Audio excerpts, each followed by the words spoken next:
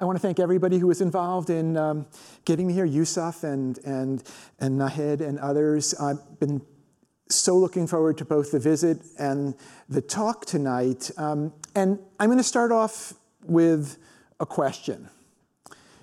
Suppose that you could build the perfect dog.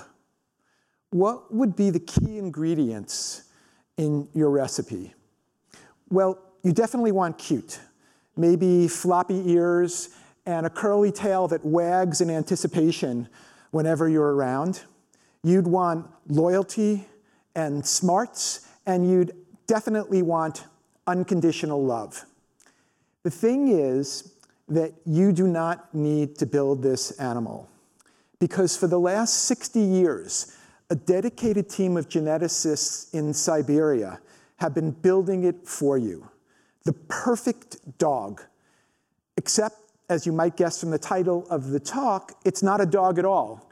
It's a fox, a domesticated fox. They built it in the minus 40-degree temperatures of Siberia, and they built it in the blink of an eye in terms of evolutionary time. 100th of the time it took our ancestors to domesticate wolves into dogs. This is my friend, colleague, and co-author, Ludmila Trut. Every day, including today, for the last 60 years, Ludmila has led what is come to be called the silver fox domestication experiment. For the last 7 years, I've been lucky enough to work with Ludmila on the history of science here and to tell this story to as many people as we possibly can. So I'm going to tell you about foxes that will melt your hearts and lick your ears, just like this little guy did 5 seconds after they put him into my arms in Siberia. More than that, I'm going to tell you about cutting-edge science on the study of domestication. The silver fox experiment is the gold standard in understanding domestication of animals. And if you think about it, domestication isn't only inherently interesting as a science topic, but when our ancestors began domesticating both animals and plants, they changed human evolutionary trajectory. If we hadn't done that, the path that we would have taken would have been very, very different. So for 45 minutes now, I'm going to tell you about the results that Ludmila and her team have been gathering for the last 6 decades. I'll also tell you about some political intrigue that was involved in this study, and perhaps throw in a love story or two as well. So this all starts with Dmitry Belyaev. In the late 1930s, Belyaev was an undergraduate student at a place called the Ivanova Agricultural Academy outside of Moscow. And when he was there, he studied genetics. And because this was an agricultural college, he had all sorts of interactions with many, many different domesticated species. When he graduated, like almost every Soviet male of that generation, he went off and fought in World War II for 4 years, receiving various medals for bravery. When he returned, he got a position at what was known as the Central Research Laboratory for Fur Breeding Animals in Moscow. And they worked with all sorts of fur breeding animals, but the two most important by far were foxes and mink. And the reason these were the most important was that in the 1940s, the Soviet Union was essentially starving to death. Lots of famines. Fox fur and mink fur were two of the very rare, reliable sources of the Western income they needed coming into the Soviet Union. And it was when Belyaev was at this institute that he came up with the idea that would eventually turn into the silver fox domestication study. And here's how it started. Belyaev knew from his interactions with domesticated species at the Ivanova Agricultural Academy, from his study of genetics, and from his reading of Charles Darwin's work, he knew that many domesticated animals share a whole suite of common traits. For example, they tend to have floppy ears and curly tails. They tend to have juvenilized facial and body features compared to their ancestors. They tend to have low stress hormone levels. They tend to have all sorts of variation in their fur patterns. And they tend to have longer reproductive periods than their wild ancestors. Not every domesticated animal has every one of those characteristics, but most domesticated animals have most of those characteristics. Today, we refer to that entire suite of things as the domestication syndrome. And Belyaev thought about it, and he said, you know, this is really odd. Because our ancestors domesticated animals for lots of different reasons. Some, like horses, we domesticated for transportation. Others we domesticated as food sources, and yet others, like dogs, we domesticated for both companionship and protection. But no matter what we domesticate them for, they tend to have these characteristics in the domestication syndrome: floppy ears and curly tails and low stress hormone levels and all of those things. Why? And Belyaev's hypothesis went like this. The one thing that our ancestors always needed when they were domesticating a species, regardless if they were domesticating it for protection or transport or food, the one thing they always needed was to be working with animals that were not trying to bite their heads off. And so he hypothesized that the early stages of all animal domestication events involved our ancestors choosing the calmest animals, the tamest ones, the ones that interact most friendly with humans. He further hypothesized that somehow, and he wasn't sure how, but somehow selection for that kind of friendly behavior towards humans was correlated, connected at the genetic level with all the other traits in the domestication syndrome.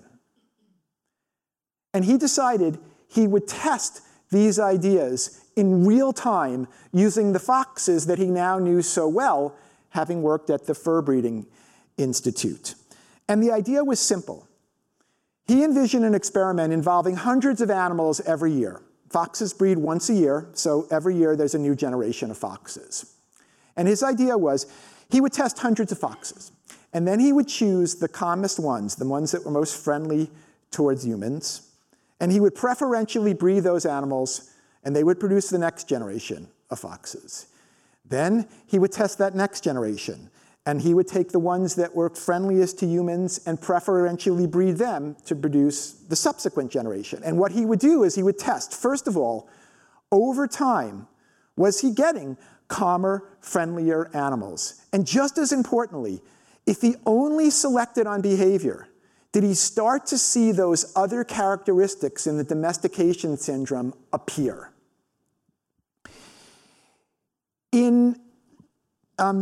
So he has this idea in the late 1940s, early 1950s, and he's thinking about starting a pilot experiment. But he has a problem, and it is a big problem, because any experiment like this in domestication is an experiment in genetics. But at this time, it was illegal to do modern genetics in the Soviet Union. And the reason that it was illegal was this fellow right here, Trofim Lysenko. Lysenko was a charlatan, a fraud, a pseudo-scientist who had risen up in the ranks of the scientific establishment in the Soviet Union by claiming that modern Western, what is known as Mendelian genetics, was bourgeois science being spread by wreckers and saboteurs. That in fact, Lysenko claimed a long disproven idea. For the biologists in the audience, Lamarckian inheritance. Lysenko said not only was that right, but it was more in line with Soviet philosophy. And so he made up data to make it appear as though he was getting results based on this long disproven idea. He rose up not only in the scientific establishment, but equally importantly, in the political establishment. And he literally became Stalin's right-hand man on science. So this picture comes from a conference where Lysenko has just finished one of these fire-breathing speeches where he's called Western geneticists saboteurs and wreckers. And when he's done, Stalin stands up and yells out, "Bravo, Comrade Lysenko."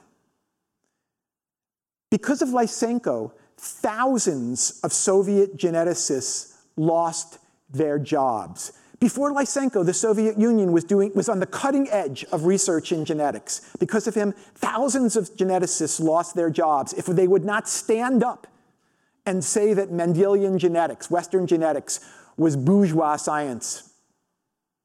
Hundreds of Soviet geneticists were thrown into jail, their crime being modern geneticists. And in fact, a couple of dozen people were actually murdered by Lysenko's thugs for doing genetics. This is the environment in which Belayev wants to start an experiment in domestication, which of course is an experiment in genetics. But this is a guy, like I said, who fought in World War II for 4 years and rose up based on endless acts of bravery and unselfishness. And he wasn't scared of Lysenko. He would be very careful, though, because he knew that the experiment that he was thinking about would involve lots of people. And he didn't want to put those people in danger, but he was going to try. So first, in the early 1950s, he starts a tiny little pilot experiment in Estonia, working with a colleague of his. It only involves choosing a couple of dozen foxes every year based on how calm and friendly they are to humans. And he does this just for a few years. And the results are promising. Promising enough that he's waiting for the opportunity to start a full-blown fox domestication experiment. And he gets that opportunity in 1958, when a new institute in biology is built in Siberia in a city called Novosibirsk. And Belayev is offered vice directorship of that institute. So what had happened was the Soviet government had been working with scientists, and they mapped out this very ambitious plan to create a place called Akademgordak, or the academic village. They cleared out a huge chunk of Siberian forest, and they built 24 world-class institutes in science. Everything from the biology institute that Belayev was going to be at, to institutes in chemistry and physics and early computer science. So Belayev now knows that once he moves to Akademgordak and takes up the vice directorship, he's going to have the money and the power to start a full-blown experiment where they test hundreds of foxes every year. But what he's not going to have is the time to be the person to lead that experiment day after day after day because of all of his administrative duties. So right before he leaves Moscow to come to Siberia, he goes on a hunt for a young scientist who can lead the experiment. And to do that, he goes to Moscow State University, which is not only one of the finest universities in the world, but it's also one of the most beautiful. And he talks to a colleague of his there who studies animal behavior, and he tells him that he's looking for a young scientist to start this experiment where they'll selectively choose the calmest, tamest animals. They'll see, do they over time get even calmer and tamer? Do they start showing the domestication syndrome traits? One of the people that comes in to interview for the position is Ludmila. She's 25 years old, and she's just finishing her undergraduate degree. And she remembers this interview like it happened yesterday.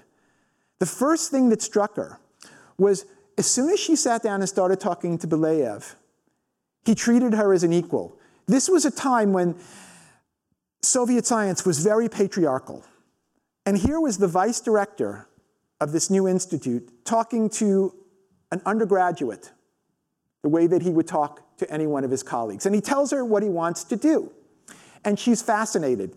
She loves the idea of the experiment. She also thinks moving to this new sort of scientific nirvana in Siberia might really be interesting. But Belayev says to her, slow down for a minute. First of all, you need to realize that even though now in the late 1950s, Lysenko is not as powerful as he used to be, he's still powerful enough that if he decided to make an example, he could throw us into jail. And Ludmila knew that. Everybody who did science knew that. But it was important that Belayev said that to her. And he also said, this is an experiment in evolution, in domestication. It could take 10 years before anything interesting happens. It could take 20 years. It could take your whole life. I've done this little pilot experiment. I think this is going to work, but it might take a very long time. But she was sold on the idea. Belayev liked what he saw. He offered her the position, and 6 months later, Ludmila and her husband and their 2-year-old daughter take a train ride from Moscow to Siberia, which is no easy train ride, to start the full-blown experiment. From day one, Ludmila's motto comes directly from the children's book, The Little Prince, where the fox in that book tells the little prince that you become responsible forever for what you have tamed. So she moves to Akademgordak to start the experiment. Now, at that time, Belayev was still working on getting a large enough area and the funds to build an experimental farm where they could do the work right there. But he didn't have that yet. And so Ludmila knew that she would need to start the full-blown experiment somewhere else, and then they would move it up to Akademgordak when they got the space. So for the first year of her time on the experiment, she basically went around the Soviet Union on trains trying to find the perfect place to start this experiment. There were hundreds of little fox farms around the Soviet Union, all owned by the government, and all there to produce foxes that have shiny fur so they can sell the fox fur to Western women. So Ludmila goes from place to place, and eventually she settles on something called the Lesnoy Fox Farm. It's an overnight 12-hour train ride from where they are in Akademgordak. And Ludmila is going to go down there at the start of the experiment for the first few years. She's going to go down to Lesnoy 4 times a year, sometimes for a couple of months and sometimes for a couple of weeks, to start the full-blown experiment. This place, Lesnoy, was gigantic. At any given time, there could be 10,000 foxes there.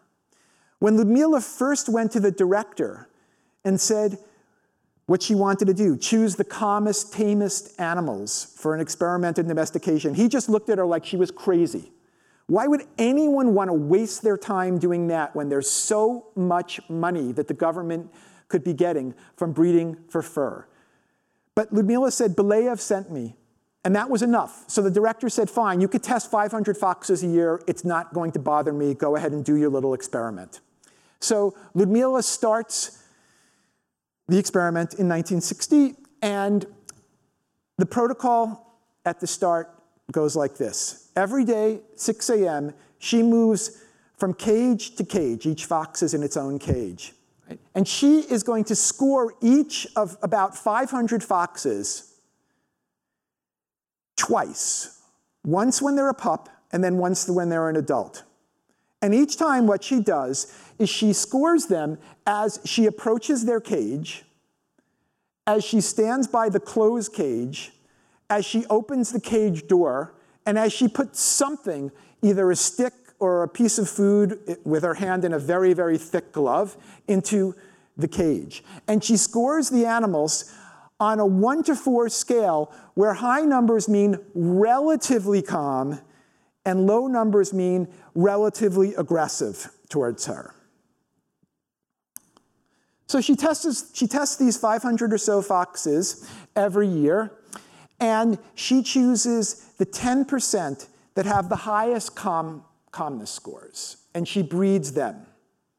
And then the next year, she tests the pups, and then she tests them when they get older, and again, she will take the top 10% and then breed them to produce the next generation of foxes. When she began, Ludmila said these animals, she described them as fire-breathing dragons. They were essentially wild foxes. Most of them were very, very aggressive towards her. And even the ones that had the highest calmness score, it wasn't as if they were particularly social towards humans. They were just not particularly antisocial towards humans at the start of the experiment.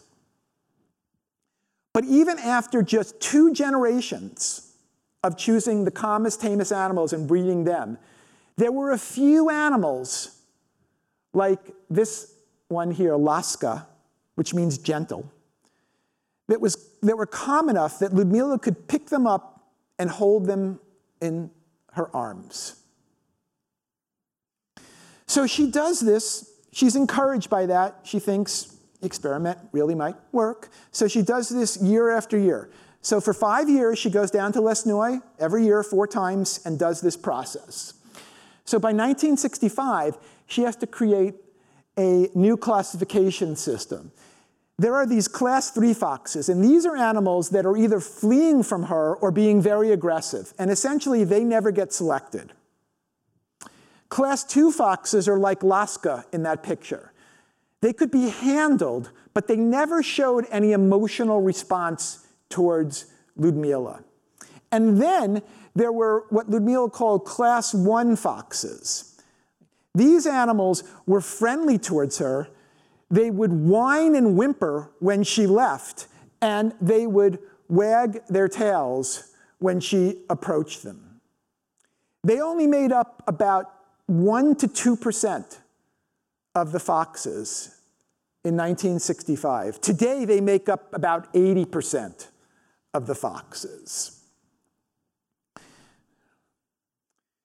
So another year goes by, and enough change occurs in that next generation that Ludmila has to create yet another part to this classification, what she refers to as the class 1E, or elite domesticated animals. And here's the way that Ludmila describes them. So it's the 6th generation, the 6th year. There appeared pups that eagerly sought contact with humans, not only tail wagging, but whining, whimpering, and licking our hands in a dog-like manner. Never ever trained to do that, doing that based on inherent behavior patterns. Not only were the elite domesticated foxes wagging their tails, but in the 6th generation, a few of them were wagging their curly tails. Foxes don't have curly tails, not silver foxes. This is the first of the domestication syndrome traits that is appearing in the experiment.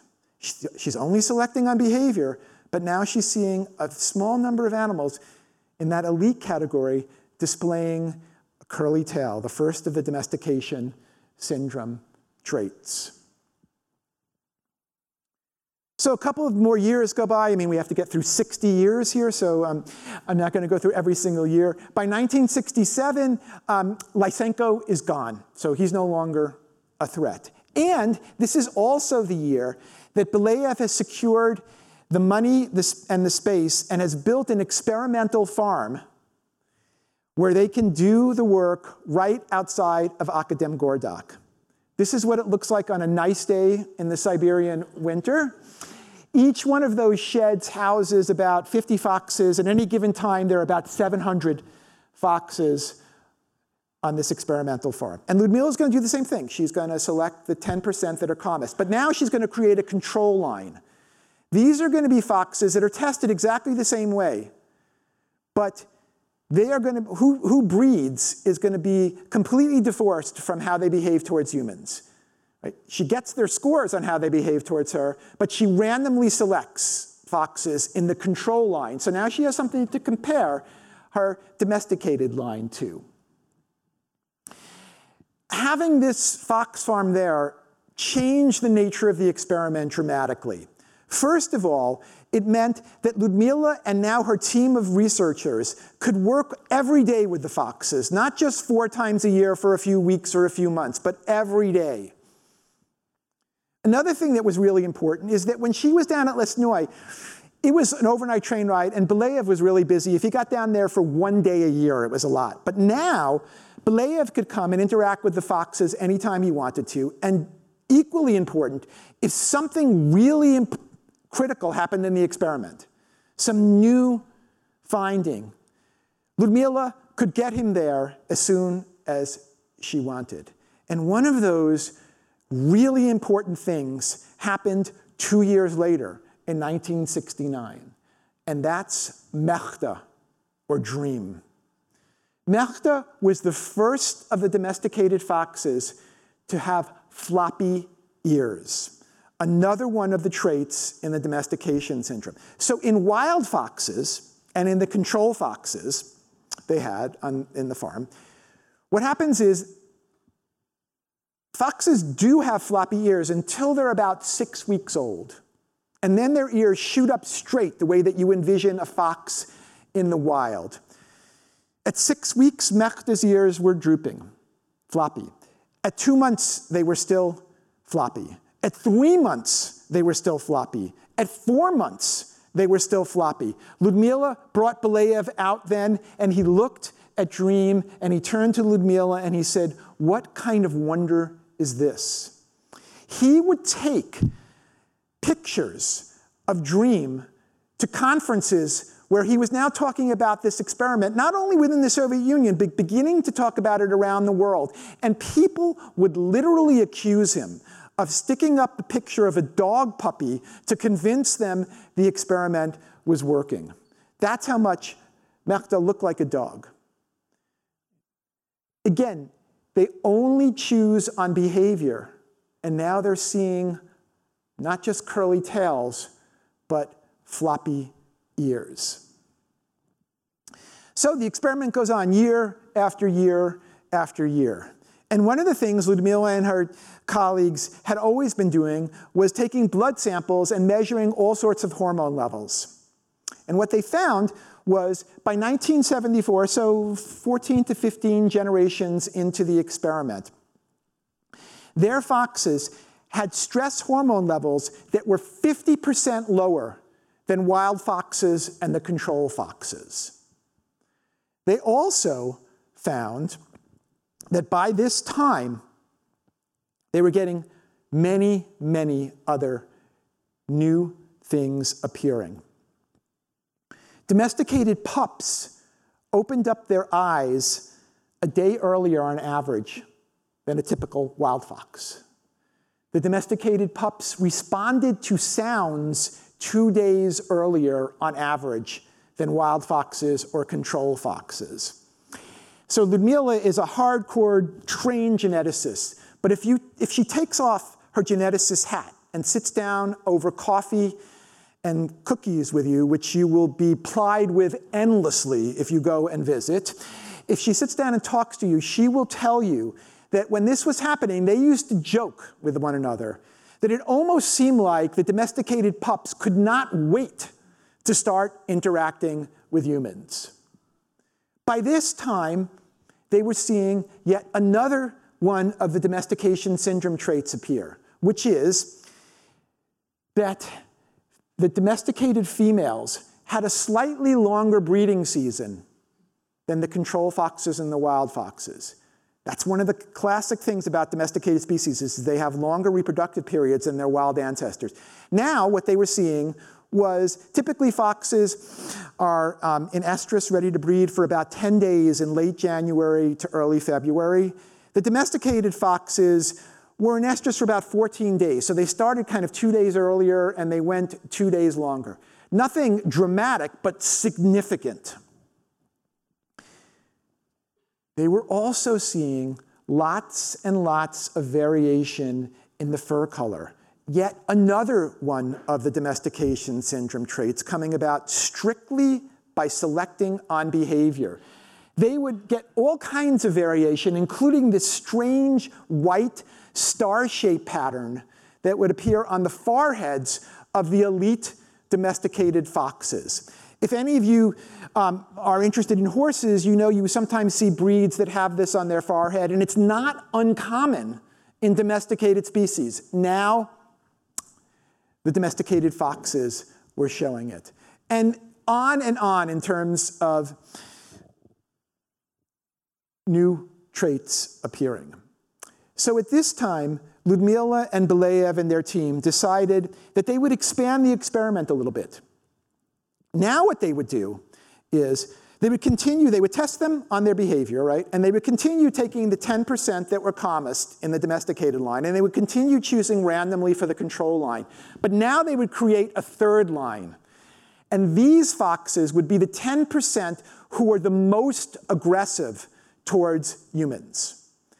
And they did this not because they were interested in aggression so much as what they knew that they could use the aggressive foxes to better understand their domesticated foxes. So every year they choose the 10% that are most aggressive. And once you have that new line, there's lots of ways you can use them to better understand your domesticated foxes. There's all kinds of genetics you can do when you cross them and crossbreed them. But I want to focus on another reason why they did this. Why they created the aggressive line that still goes on today. It's now 45 years in for this particular, for the aggressive fox line. So here's one of the main reasons they did this. This is an experiment in genetics, but it's an experiment in a particular type of genetics called behavioral genetics. Because what are you doing? You're selecting strictly based on behavior. Anytime you do an experiment in behavioral genetics, you're always worried that non-genetic factors are influencing your results. So their assumption all along has been all these changes that we've talked about are due to underlying genetic changes. But when you do behavioral genetics, you're always worried that other non-genetic factors might be influencing your results. So maybe pups learn how to be aggressive based on what they see adults do. So if they're raised by calm animals, they're calm. If they're raised by aggressive animals, they're aggressive. Or maybe the sort of hormonal cocktail that they're exposed to in utero affects how they behave. These are all quote-unquote non-genetic factors, and you can never be sure whether they're playing a role unless you do an experiment. And Lyudmila decided to run what's known as a transplant experiment or a common garden experiment. In this case, the common garden was going to be the uterus of a fox. So here's what she did. She had pairs of foxes. Each pair had a pregnant domesticated fox and a pregnant aggressive fox. And when they were 1 week into their pregnancy, Lyudmila ran a transplant experiment. Even though no one had ever tried this before in a mammal this big, she worked with veterinarians, she studied, and she learned how to transplant 1-week-old developing embryos. So here's what the uterine horn of a pregnant fox looks like. Each one of these is a developing embryo. When these embryos were 1 week old, tiny, smaller than a drop of water, Lyudmila took half of the developing embryos from the uterus of an aggressive fox and swapped them with half of the developing embryos from a domesticated female. And then she took those embryos, she took those embryos and put them into the aggressive female. So now, after she does the swap, each of these pregnant foxes is carrying both their genetic offspring and foster offspring from the other type of female. This is the classic experiment to determine whether or not what you're seeing is due to genetic changes or non-genetic changes. And the way you do that is simple. When the females give birth and the pups are old enough to start moving around, you document how they behave. Do they behave like their genetic mother, regardless of what uterus they happen to have been born from? Or do they behave like their foster mother? If they behave like their genetic mother, then you have pretty strong evidence that what you're looking at are genetic changes. But if they behave like their foster mother, then you have evidence that non-genetic factors are important. So she does this swap, and she has 7 pairs of foxes like this. And she waits. But of course, she has a little bit of a problem, which is that she knows very well which embryos she swapped from uterus to uterus. But how in the world is she going to know which pup is which when the female gives birth? How is she going to know which are the foster ones and which are her genetic offspring? Fortunately, she thought of this problem before she did the transfer, and the foxes themselves provide you with the answer. Because coat coloration, fur coloration in foxes is a genetic trait. So what Ludmila did was she color-coded the parents, and then she could tell which of the offspring were genetic offspring and which weren't. So for example, in some pairs, right, for example, in some of these cases, she would have mated 2 dark-colored aggressive individuals and 2 lighter-colored tame individuals. So then she would know that these individuals, their genetic offspring would have dark fur and their genetic offspring would have lighter fur. And in other cases, she did it the other way around. So she could just look at the offspring and know which was which. So she's sitting and they're waiting. Foxes are pregnant for about 8 weeks, and she's waiting for them to give birth. And I just want to take 1 second here to introduce another group of important people in the experiment. There's Ludmila and all of her science colleagues, but there's a whole group of folks that they refer to as the workers. Anytime you have 700 large animals, somebody has to feed them. Somebody has to clean their cages. Somebody has to make sure that everything's going okay on a day-to-day basis.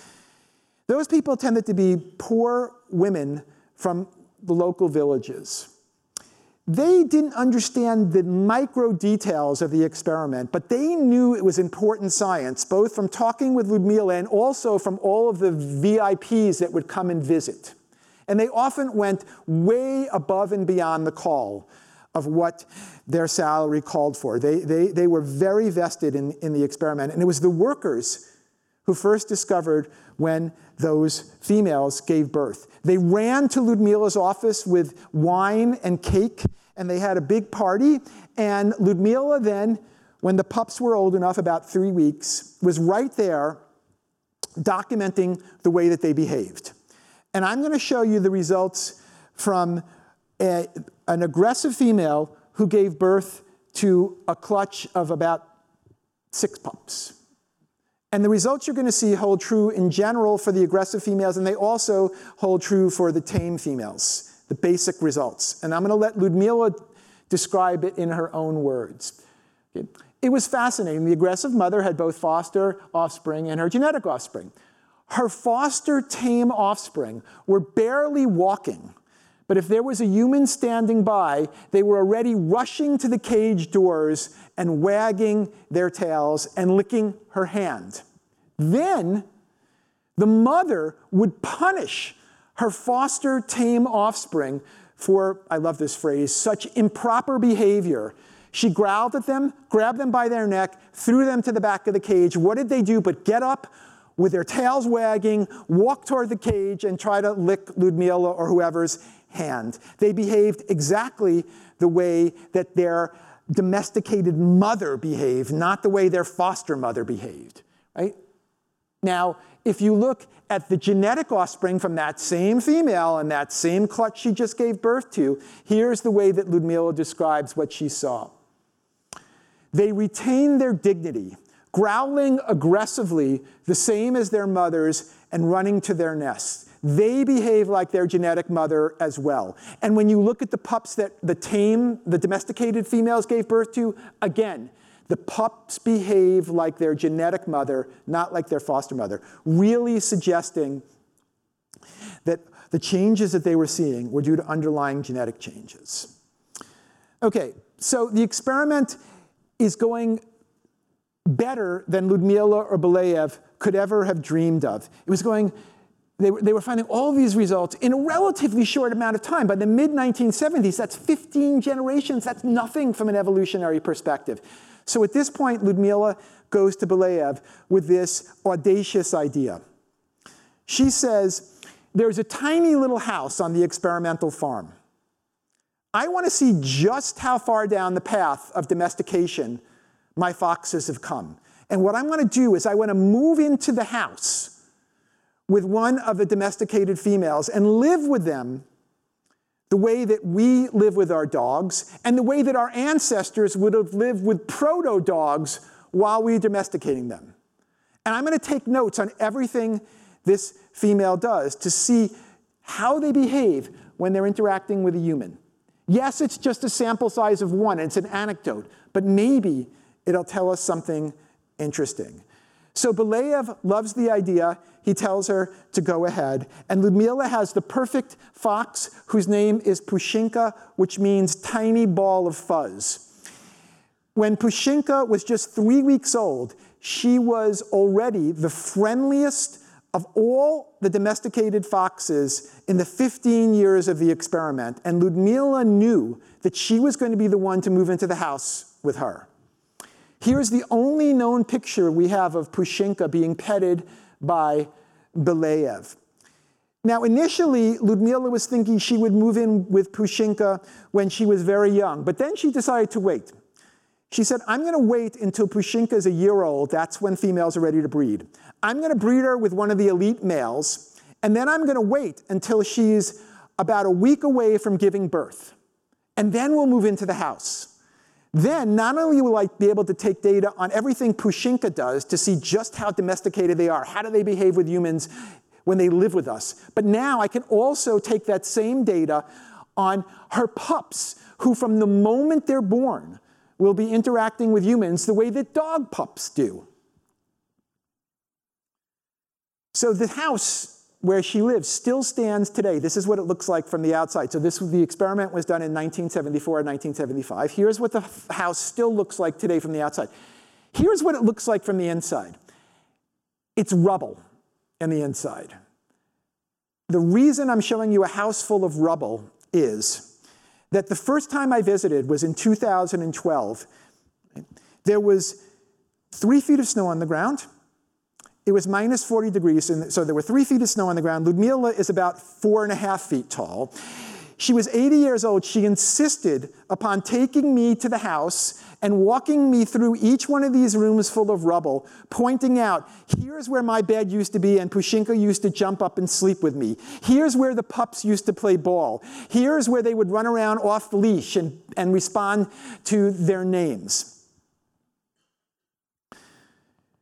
So they moved in. A week later, April 6, 1974, Pushinka gives birth to 6 pups, including this little guy, Pushak, which is the male version of Tiny Ball of Fuzz. And Ludmila is taking notes on everything that they do. So the pups are born on April 6th, and she's living there 24 hours a day, virtually 7 days a week, occasionally going home for one night and having one of her friends stay there. So they're living month after month after month like this. And they're living for 3 months, and it's now July. And in those 3 months, lots of people would come into the house. Belyaev used it whenever a VIP was visiting, and not just a VIP scientist, but there are stories Ludmila tells of Russian generals from World War II coming to visit and just basically melting when one of the pups would jump into their lap and turn over and wait for a belly rub. Everybody would come visit. And in those 3 months, never did Pushinka or any of the pups behave in an aggressive way towards a human being. And then something happened on the night of July 15th, 3 months in, that changed Ludmila forever. So this picture of the house is taken in the winter. But in July, in Siberia, it can get very, well, relatively speaking, it can get very hot. It can be about 35 degrees Celsius. Right? So in the summer, Ludmila would sit on a little bench on the other side of the house every night around when sunset, and she would be reading a book. And Pushinka would be lying by her side, and Ludmila would be petting her the way that you would pet your dog if they were just sitting by your side and you were reading a book. On the night of July 15th, something happened, which was this. Every evening, a night watch person would come around just to make sure everything was fine on the experimental fox farm. And there was a new night watch person that night that neither Ludmila or Pushinka knew. And this person was approaching relatively quickly in a way that maybe you might interpret as being somewhat aggressive. Ludmila looked down and she could not believe what was happening. Pushinka jumped up, bolted towards the night watch person, and began barking at them exactly the way that a guard dog would bark if it was protecting its master. The incredible thing is, foxes do not bark. She had never, in the 15 years of the experiment, heard a fox bark like this. And her immediate thought was, Pushinka is protecting me. But then she stopped herself and said, wait a minute. You know, I'm a scientist. I know how easy it is to fall into this trap, to think that animals are behaving the way we would if we were in that situation. But then something else happened, which was that Ludmila walked over to the guard and started talking to them in a very calm manner. And as soon as Pushinka saw that, she stopped barking, she gently walked back over to the bench, lay down, and waited for Ludmila to come over and start petting her. Is it possible that Pushinka wasn't protecting Ludmila? Of course it's possible. But Pushinka had shown her just how far down the path of domestication her foxes had come. And you become responsible forever for what you have tamed. And Ludmila will tell you from that night in 1974, she knew that she could never leave the experiment. And she never has.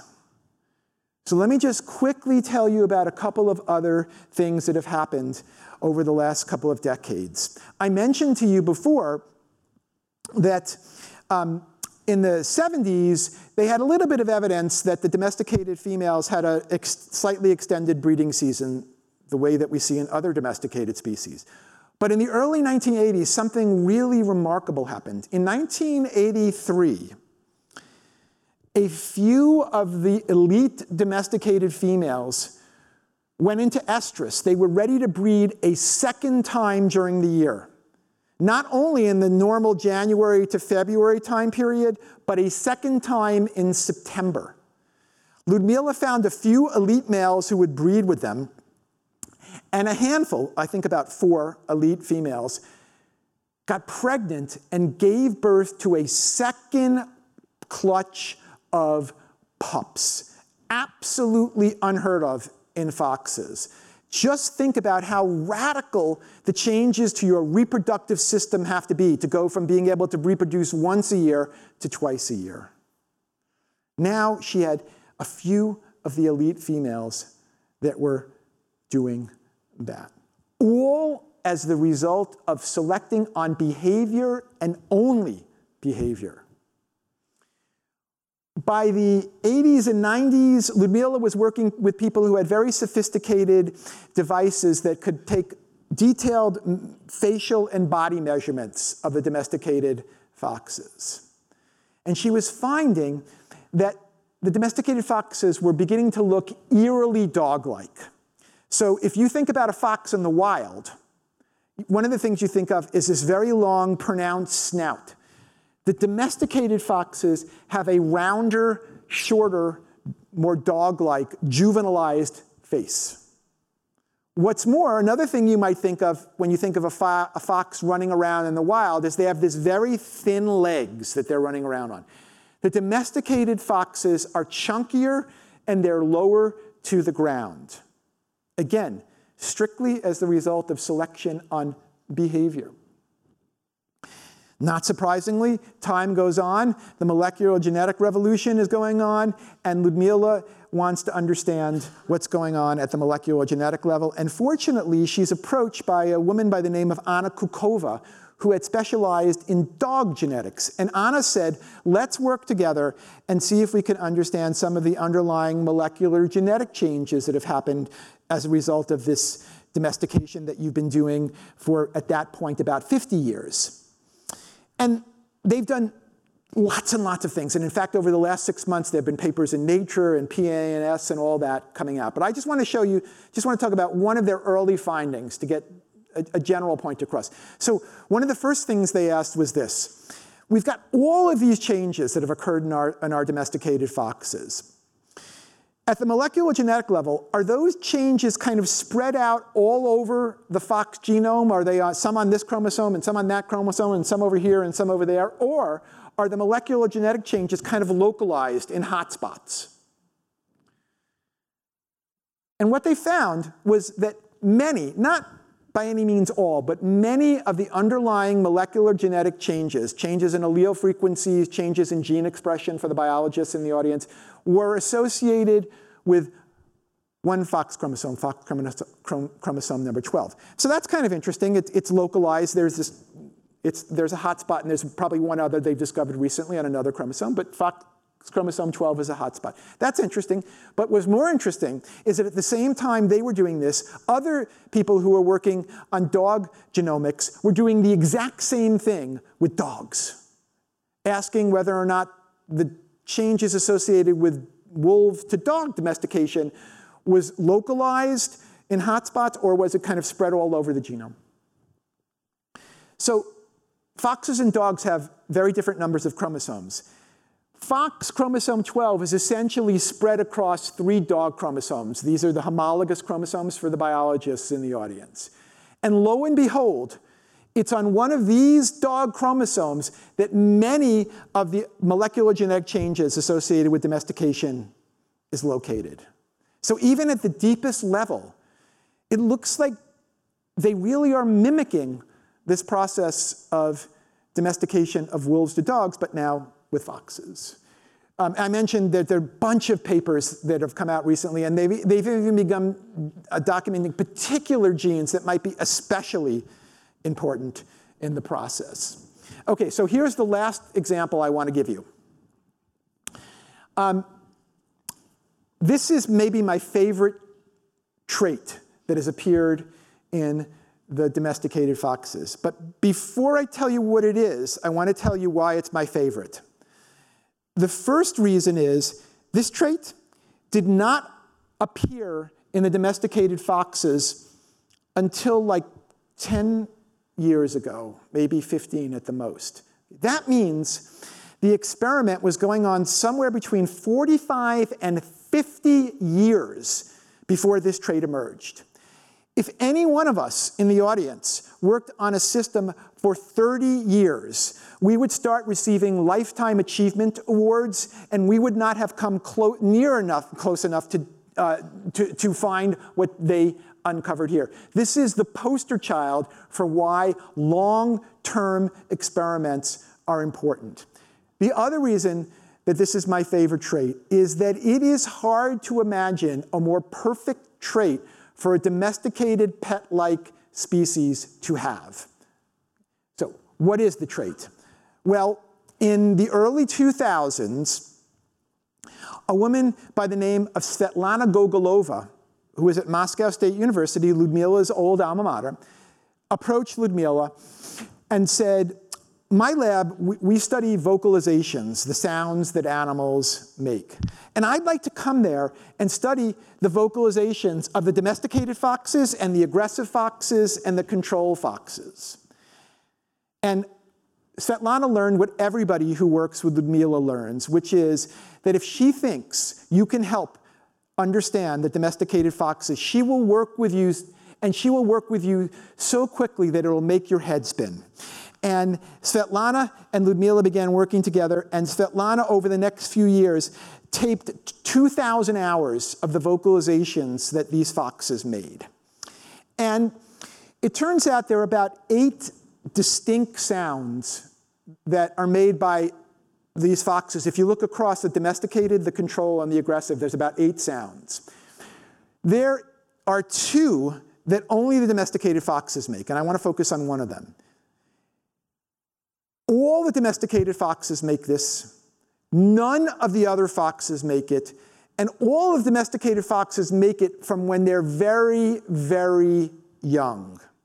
And here is what that sound is.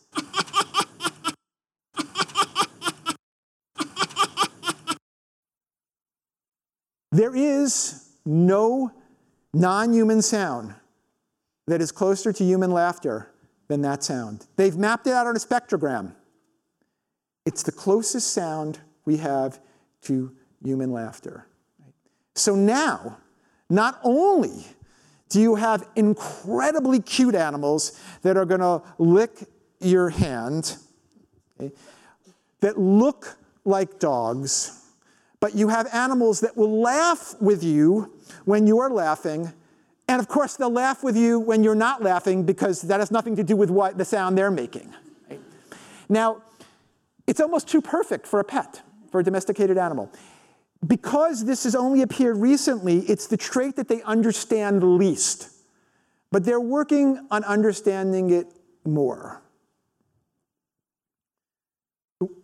So, 60 years into the experiment, if you ask Ludmila what her hopes and dreams are, what you'll get is, well, I got a 6-hour answer. I'll give you the 1-minute version of that. The first thing that Ludmila will tell you is that I hope that it's possible to register them as a new pet species. So there are actually about a couple of dozen of these foxes that live in people's houses all over the world as pets. They're extremely expensive, but all the money goes to the experiment. The thing is that technically speaking, they are still considered an exotic species. There's a process that you have to go through at the international level to get an animal classified as a true house pet. They're working on it, but it's very complicated, and they haven't been able to get that yet. What that means is that one of the reasons they only have a couple of dozen of these foxes living in people's houses is that the rules vary dramatically. So there'll be one set of laws that might apply in the UAE, another set of rules that apply in the United States, another set of rules that apply in France. Differs from country to country. It also differs, for example, in the United States, it differs from state to state, city to city, subdivision and area by area, right? So that's because they're exotics. Once they get them classified as a true domesticated house species, then they can put them in houses anywhere. And there are plenty of foxes in this experiment that they could put a couple of hundred of them into houses every year and still have the experiment go on. And that's one of their goals, because they truly have created a new pet species here. The other thing that Ludmila will tell you is, one day I'll be gone, but I want my foxes and the experiment to live forever. I do, I hope you do, and I appreciate you taking the time to come out and hear this tonight. Thank you very much.